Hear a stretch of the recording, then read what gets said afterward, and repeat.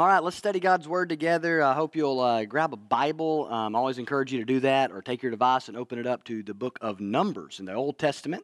The book of Numbers, we're going to be in chapter 20, and we're going to be in a story that may be familiar to you, maybe not be familiar to you, but from the life of Moses, and we're going to be talking about anger today.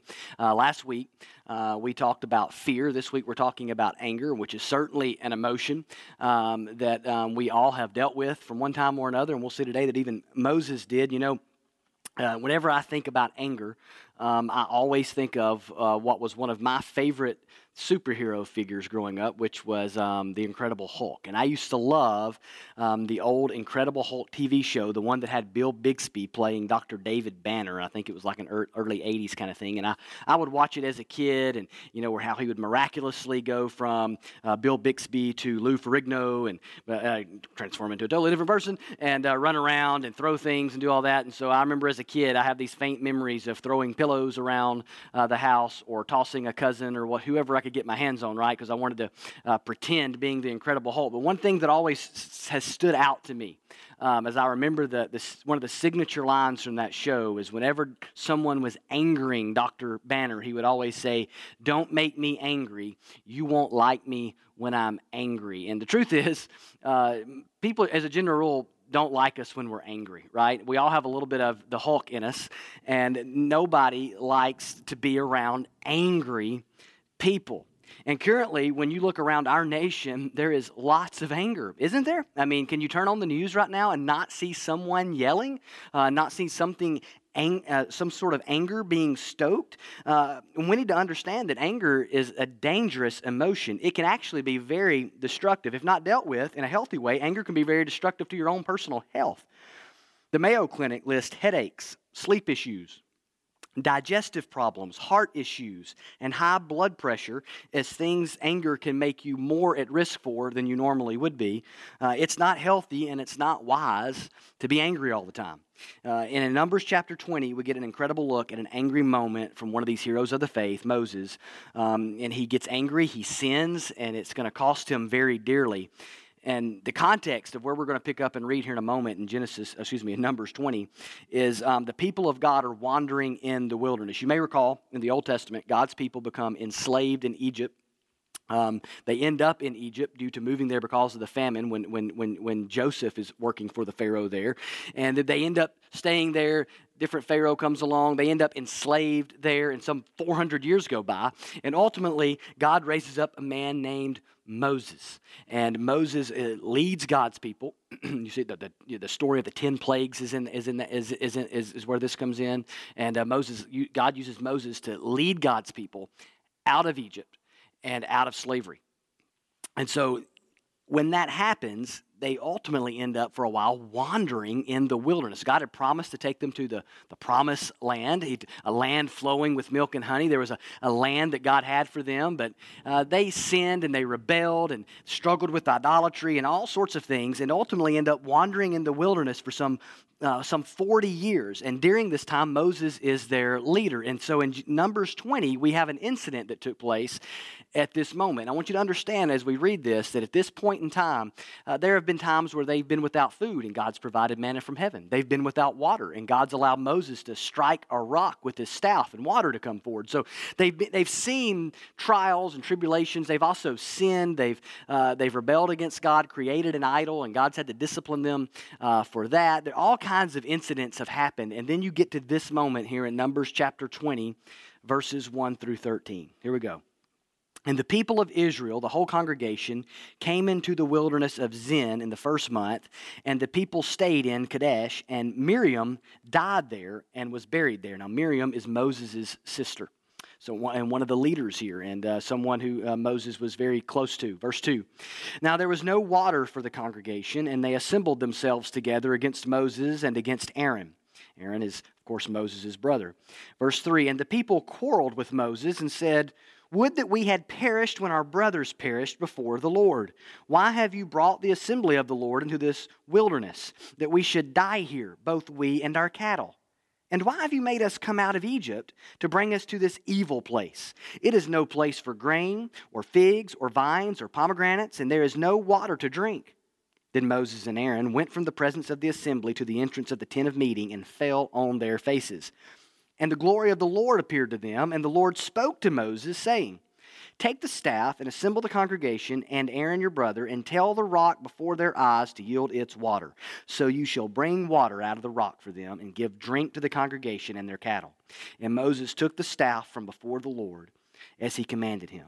Then Moses and Aaron gathered the assembly together before the rock, and he said to them, Hear now, you rebels, shall we bring water for you out of the rock, out of this rock? Verse 11, And Moses lifted up his hand and struck the rock with his staff twice, and water came out abundantly, and the congregation drank and their livestock. And the Lord said to Moses and Aaron, Because you did not believe in me, to uphold me as holy in the eyes of the people of Israel, therefore you shall not bring this assembly into the land that I have given you. These are the waters of Meribah, where the people of Israel quarreled with the Lord, and through them he showed himself holy. Incredible story. Sad story. Here's Moses' life is negatively impacted by his own anger. You don't see the word anger in the passage, but it's certainly in the passage. You see it when Moses snipes at them, calls them a bunch of rebels, arrogantly, seemingly, kind of sounding, says, Shall we bring water from you from this rock? Strikes the rock twice in disobedience to God, and finds himself not able to enter the promised land as God disciplines him. You know, the Psalms help us understand the role anger played in this situation. The psalmist says in Psalm 106, verses 32 and 33, speaking of this situation, it says, They angered him at the waters of Meribah, and it went ill with Moses on their account. For they made his spirit bitter, and he spoke rashly with his lips. Helps us to interpret a little bit there. We can see the role anger played in him growing bitter and him ultimately disobeying God. So here's the big idea that I want to kind of get across today as we kind of walk through this passage. Anger is a dangerous reality that can have dire consequences, so it must be dealt with urgently. Anger is a dangerous reality that can have dire consequences, so it must be dealt with urgently. So here's what I want us to do. I want us to just kind of walk through, and I want us to look at three things here. I want us to talk about, first of all, the reality of anger that we see here in this text. The reality of anger. The reality is everyone deals with anger. If Moses dealt with it, you will too. I will too. We live in a fallen, broken world where bad things happen, and also to compound the issue, we are sinners. And everyone that you will meet today and tomorrow or live with or work with, they're sinners too, right? We're all sinners. And anger was a reality in Moses' life on multiple occasions. And I'm sure it's been a reality in your life on multiple occasions. It's been a reality in my life on multiple occasions. Let me give you a couple other examples of the reality of anger in Moses' life. If you were to go to the book of Exodus, in Exodus chapter 2, you would read about, in Exodus chapter 1, you read about the birth of Moses. And in Exodus chapter 2, you understand that Moses grows up. Now, just to explain, Moses is a Hebrew that is adopted by Pharaoh's granddaughter. Okay, so God miraculously works this to save him as his mother and father. They would work to save him, and he ends up adopted by Pharaoh's daughter. And he grows up in basically a royal home, to think of it that way, okay? But his people, the people he's a part of, the Hebrews, they are enslaved in Egypt. And Moses begins to recognize this. And the Bible says that one day he goes out and he's walking around and he's observing the things that are taking place, and he sees an Egyptian beating on a Hebrew man, probably one of the slaves. And he's just beating him, just unjustly treating this person. And Moses obviously becomes angry because what it says he does is he looks around, sees if anybody's looking. He walks over and he strikes the man and kills him, strikes the Egyptian and kills him, hides his body in the sand. People find out about it. He ends up having to run away and hide out for years. So obviously anger playing a role in his life there. In a situation, by the way, where he was angry for justified reasons. This was a severe injustice he was watching, but he responded in an evil way. Sometimes we can be righteously angry and we can do unrighteous things. In Exodus 32, so some 30 chapters later, you read a story that happens where Moses goes up on Mount Sinai to meet with God and to receive the Ten Commandments. And God gives the Ten Commandments to Moses to take down to the Israelites, to explain to them. This is how you live according to my design. And on the way down, Moses discovers that while he was gone, the people grew impatient, and they ask Aaron to create for them a god to worship, and he does. He creates a golden calf, and they begin to worship and dance around this golden calf. Moses sees this taking place, and he is irate. He is filled with anger, the Bible says, and he slams down the 10 Commandments. They break in all these pieces. He goes down, he turns over the golden calf, destroys it, burns it, melts it down, puts it in the water, and makes them drink it. I mean, just incredible picture of him just righteously angry because these people were doing something that was incredibly sinful. And Moses dealt with anger as a reality in his life, and at times it was righteous anger, and at times he was righteously angry, and then he acted in unrighteous ways, like we see in Exodus 2. But here in Numbers chapter 20, in this passage, his anger is in some ways understandable, but he still acts sinfully.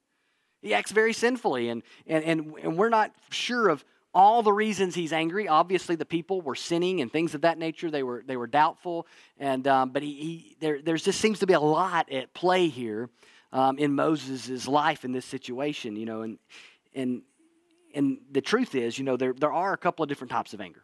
There's righteous anger and there's unrighteous anger. So when you think about righteous anger, what I mean by that is God, the Bible tells us, gets angry. He's slow to anger. But he's a just and holy God, and certainly he is a God who has righteous anger towards sin. And Jesus became righteously angry in the Bible, right? We see that in the New Testament. We see him cleanse the temple, show his righteous indignation. And that way, in Mark chapter 3, there's a scene where Jesus gets righteously angry because people are watching as a man with a withered hand comes into the temple on the Sabbath day, and they're wondering, will he heal the man? What will he do? He looks around. He gets righteously angry, and he's also grieved in his heart by their hardness of heart, and he heals the man. So he gets angry and he heals. He heals this man. Righteous anger. There are times that we will and we should get righteously angry at sin or at injustice. However, we are not God. And we are not the Lord Jesus Christ. Jesus was sinless, and his anger was never tainted by sin. Our problem is all of our loves and all of our passions have been displaced by the fall. So our passions get out of order, and our emotional responses get misplaced, and so our anger is not always righteous and can go from righteous anger to sinful anger or to some sort of sin very quickly. Sin has infected everything about us. Righteous anger should be channeled into prayer and working for justice, serving the greater good, but anger should not dominate our lives. It should not. And many times the anger that we feel is sinful anger or will lead us to sinful places. Our anger is not always righteous. And there's this unrighteous anger when we get angry for selfish reasons or sinful reasons even. In the Bible, we see jealousy drive Cain to anger in Genesis 4 and then murder. We see the selfish and nationalistic pride of Jonah leave him angry in Jonah 4 when God brings revival to Nineveh and Jonah's angry about it. At times in the Bible, you see people get angry at the truth, right? You see this in Jesus' life. When he's preaching the truth to people, and the Pharisees would get angry at him for saying things that were true. And sometimes people get angry at the truth. Dr. Paul Tripp is a quote I've used before, but he says, when you get angry, it's because one of two laws have been broken, the law of God or the law of me. And that's kind of the difference between righteous anger and sinful anger. And many times it's the law of me. You've offended me, and I'm concerned about me and how this affects me or makes me feel. And when you look at this text, there were lots of things happening contributing to Moses' anger. Lots of things contributing to the reality of his anger. There was brokenness. In Numbers 20, verse 1, the first verse there, we read about the death of Miriam, his sister. You have to wonder, what kind of emotional toll had this taken on Moses? He had that emotional burden that he was obviously carrying. And then there was a problem in Numbers 22. There's no water. Now, this is an issue that's been dealt with before, but it's still an issue. And as the leader, he's got to deal with the issue. So he's dealing with the brokenness of this world, the emotional toil of losing a loved one. He's dealing with this problem of not having water. And then there's the people. When you look at verses 3 through 5, they assembled against him. They quarreled with him, and they blamed him for the situation. So they're coming against him, they're quarreling with him, and they're blaming him for the situation. And this is taking a toll on Moses. His reality, if you can imagine, is he's probably tired. He's emotionally stressed. And the people you're trying to lead are constantly blaming you, doubting God. They've been caught in outright idolatry in the past. And here they are again, showing no faith that God will provide water like he had already done before in the past. And all of this is stirring within Moses. And on top of all of it, they're blaming him for their situation. And our reality is this. That was Moses' reality. Our reality is this. The world is broken. We are sinners. People are sinners. We get tired. We can be selfish. And the reality is anger is an emotion that has ample opportunity in our world today to stir within us. And if we don't get a handle on it, if we don't deal with it, it's going to deal with us. So there's the reality of anger. Now, secondly, I want to talk about the danger of anger. Anger has the ability to impact our life in negative ways. Anger can be a gateway to many other sins. Moses and Aaron go and spend time on their faces before God, and that's a good thing to do. You see this in the passage.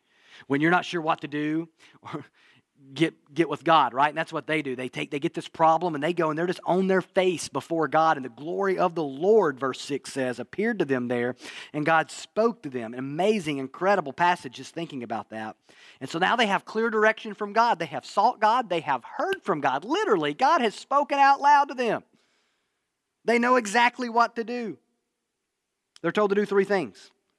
Take the staff, assemble the congregation, tell the rock to yield its water. Verse 9, Moses takes the staff. Verse 10, he assembles the people. But then Moses changes course. He doesn't accomplish the third task. He speaks to the people, not the rock, and then he strikes the rock, not once, but twice, in direct disobedience to God. Moses was angry with the people. We can see it in his tone. Hear now, you rebels, right? You can just kind of imagine what that was like. He seems sort of prideful, some scholars point out, when he says, shall Aaron and I bring water for you out of this rock? Moses seems irritated, angry, and is calling attention to he and Aaron as opposed to God as the provider. Now listen, Moses had been to church that day. If we're just to kind of think about it in our terms, right? He had his quiet time, right? He had done spiritual things. He had been on his face before God. But I'm telling you, you can go through the right spiritual disciplines, the right spiritual motions, if you will. But if you don't deal with your anger, you can end up in a real bad spiritual place.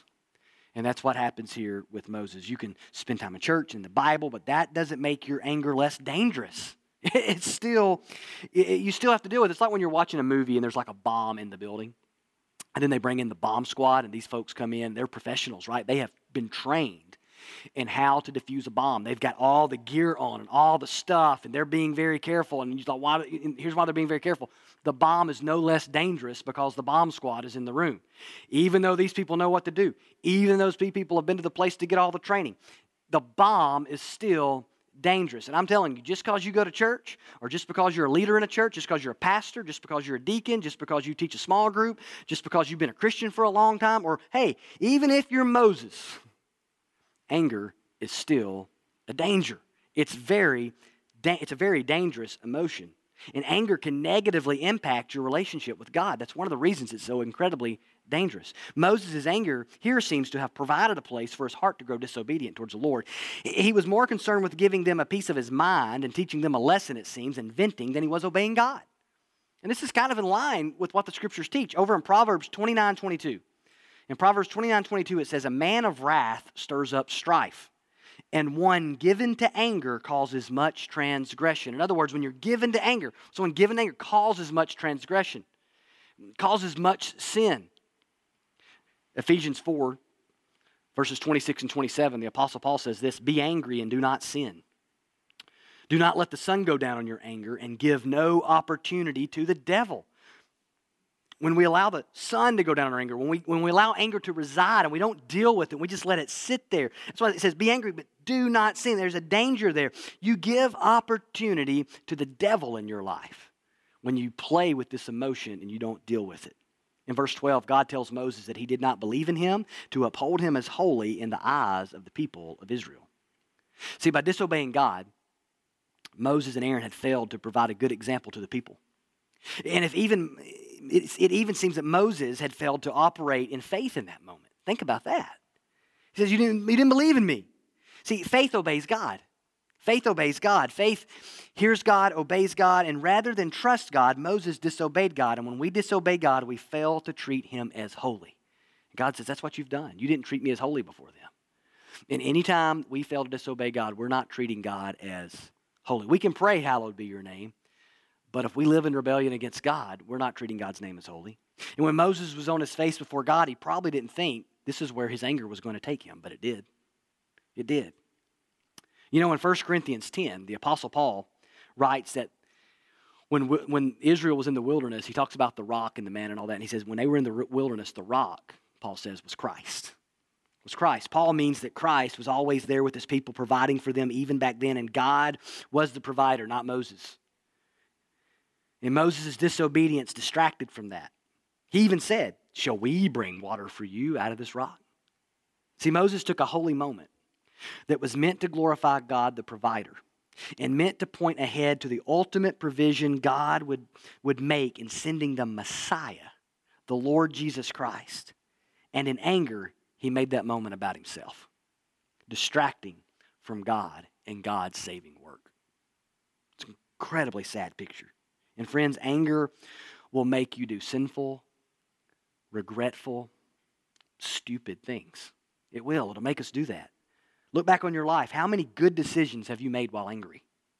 How many times has it helped your relationship with God? How many times has it helped your relationship with others, with your spouse, with your children, with a neighbor, with a friend? How many times has it helped? Beware that anger is dangerous. There's a danger to anger. And number 3, let's talk about the consequences of anger. Anger has consequences.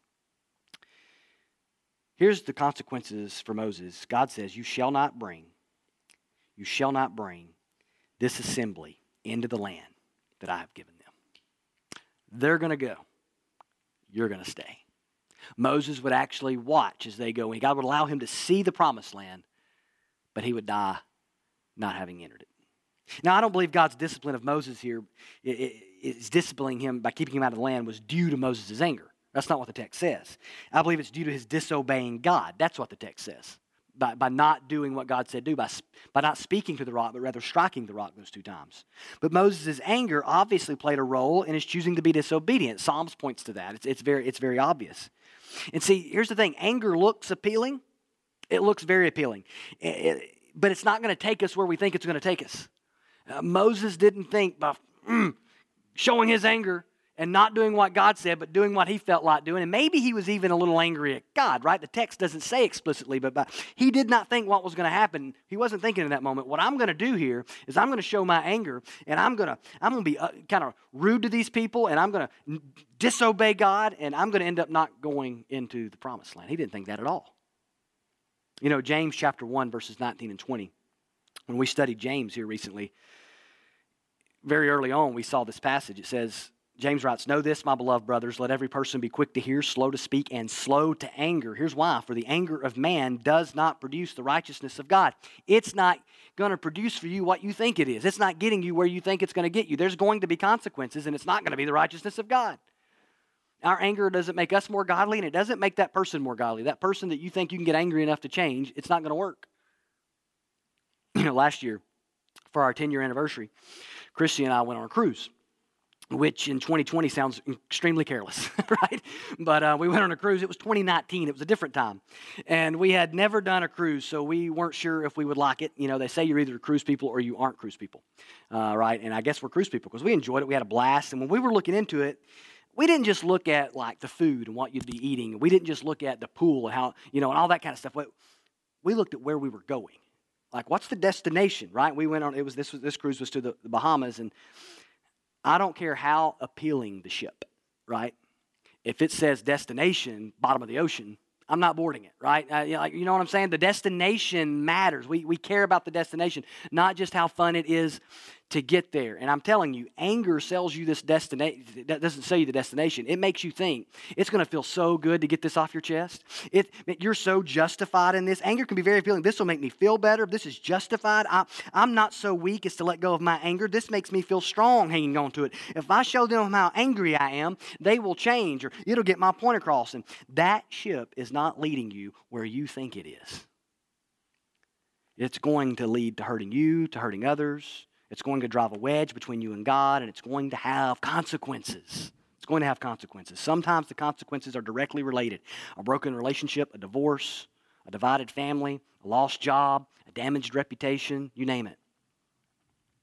Don't get on that boat. It's not going where you think it's going. So how do we deal with our anger? Let me give you some quick principles for dealing with your anger from the Bible. Just 4 A's, okay? The first one, analyze. Analyze why you're angry. God asked Cain in Genesis 4, when Cain becomes angry with Abel, he says, why are you angry? In Jonah 4, when Jonah's angry, God asked Jonah, do you do well to be angry? See, when you're angry, you need to slow down. Moses sped right through into disobedience, and you need to slow down because anger can expose other sins in your life and in your heart. It can expose idols, the things you get angry about. Figure out if you are angry, because if you don't know if you're angry or not, and if you don't know why you're angry, it's hard to deal with it. So analyze your anger. Why am I angry? Is it righteous anger? Is it sinful anger?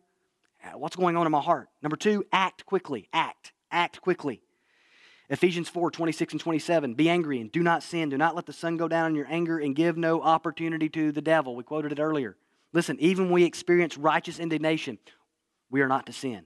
And we are not to carry anger around with us, Paul says. Anger gives the devil an opportunity. Deal with it quickly. It's a big deal. Sinful anger and sin from anger need to be repented of. They need to be dealt with, and we need to act quickly and urgently. Colossians 3:8. Ephesians 4:31 say, put it away from you. Put sinful anger away from you. Act quickly to put it away. Get urgent about it. Understand the consequences are real. Number 3, apply the gospel. Apply the gospel. We've got analyze, act, and apply. Apply the gospel. The rock in the wilderness pointed to Christ, we mentioned.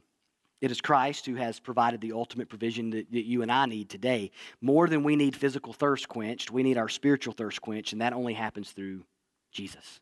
The rock in the wilderness was struck, and it provided water. And notice God so abundantly provided for them that even when Moses disobeyed, because God was determined to give his people water, he provided anyway, even though Moses did it the wrong way. God's a provider, and ultimate provision's in Christ. And the rock in the wilderness was struck over in Exodus 17, and of course it was struck here in Numbers 20 in disobedience, and provided water. And Jesus Christ came, and by the way, he was struck. He was beaten. He was crucified.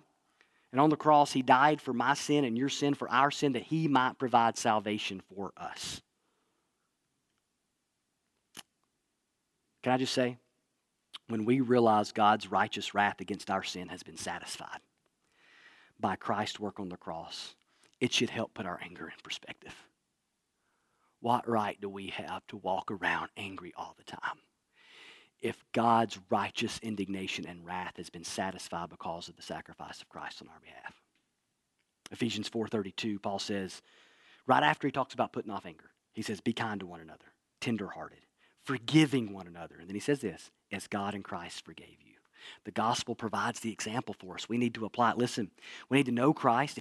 If you haven't done that, if you haven't turned from your sin to Jesus and believe that he died in your place and that he has risen from the dead and he has the power to change your heart, listen, you need to do that. You need to turn from sin to Jesus and receive him as Lord and as Savior. And then we need to apply the gospel daily to our lives by forgiving like we've been forgiven, showing kindness like we've been shown kindness, being compassionate like we've received compassion. We need to be tenderhearted because God was tenderhearted towards us. We need to allow the gospel to transform our heart and lives by applying the gospel to our lives every day. The gospel transforms us. Number 4, accept. Accept the Spirit's help. Accept the Holy Spirit's help. Galatians 5 tells us that fits of anger are a work of the flesh.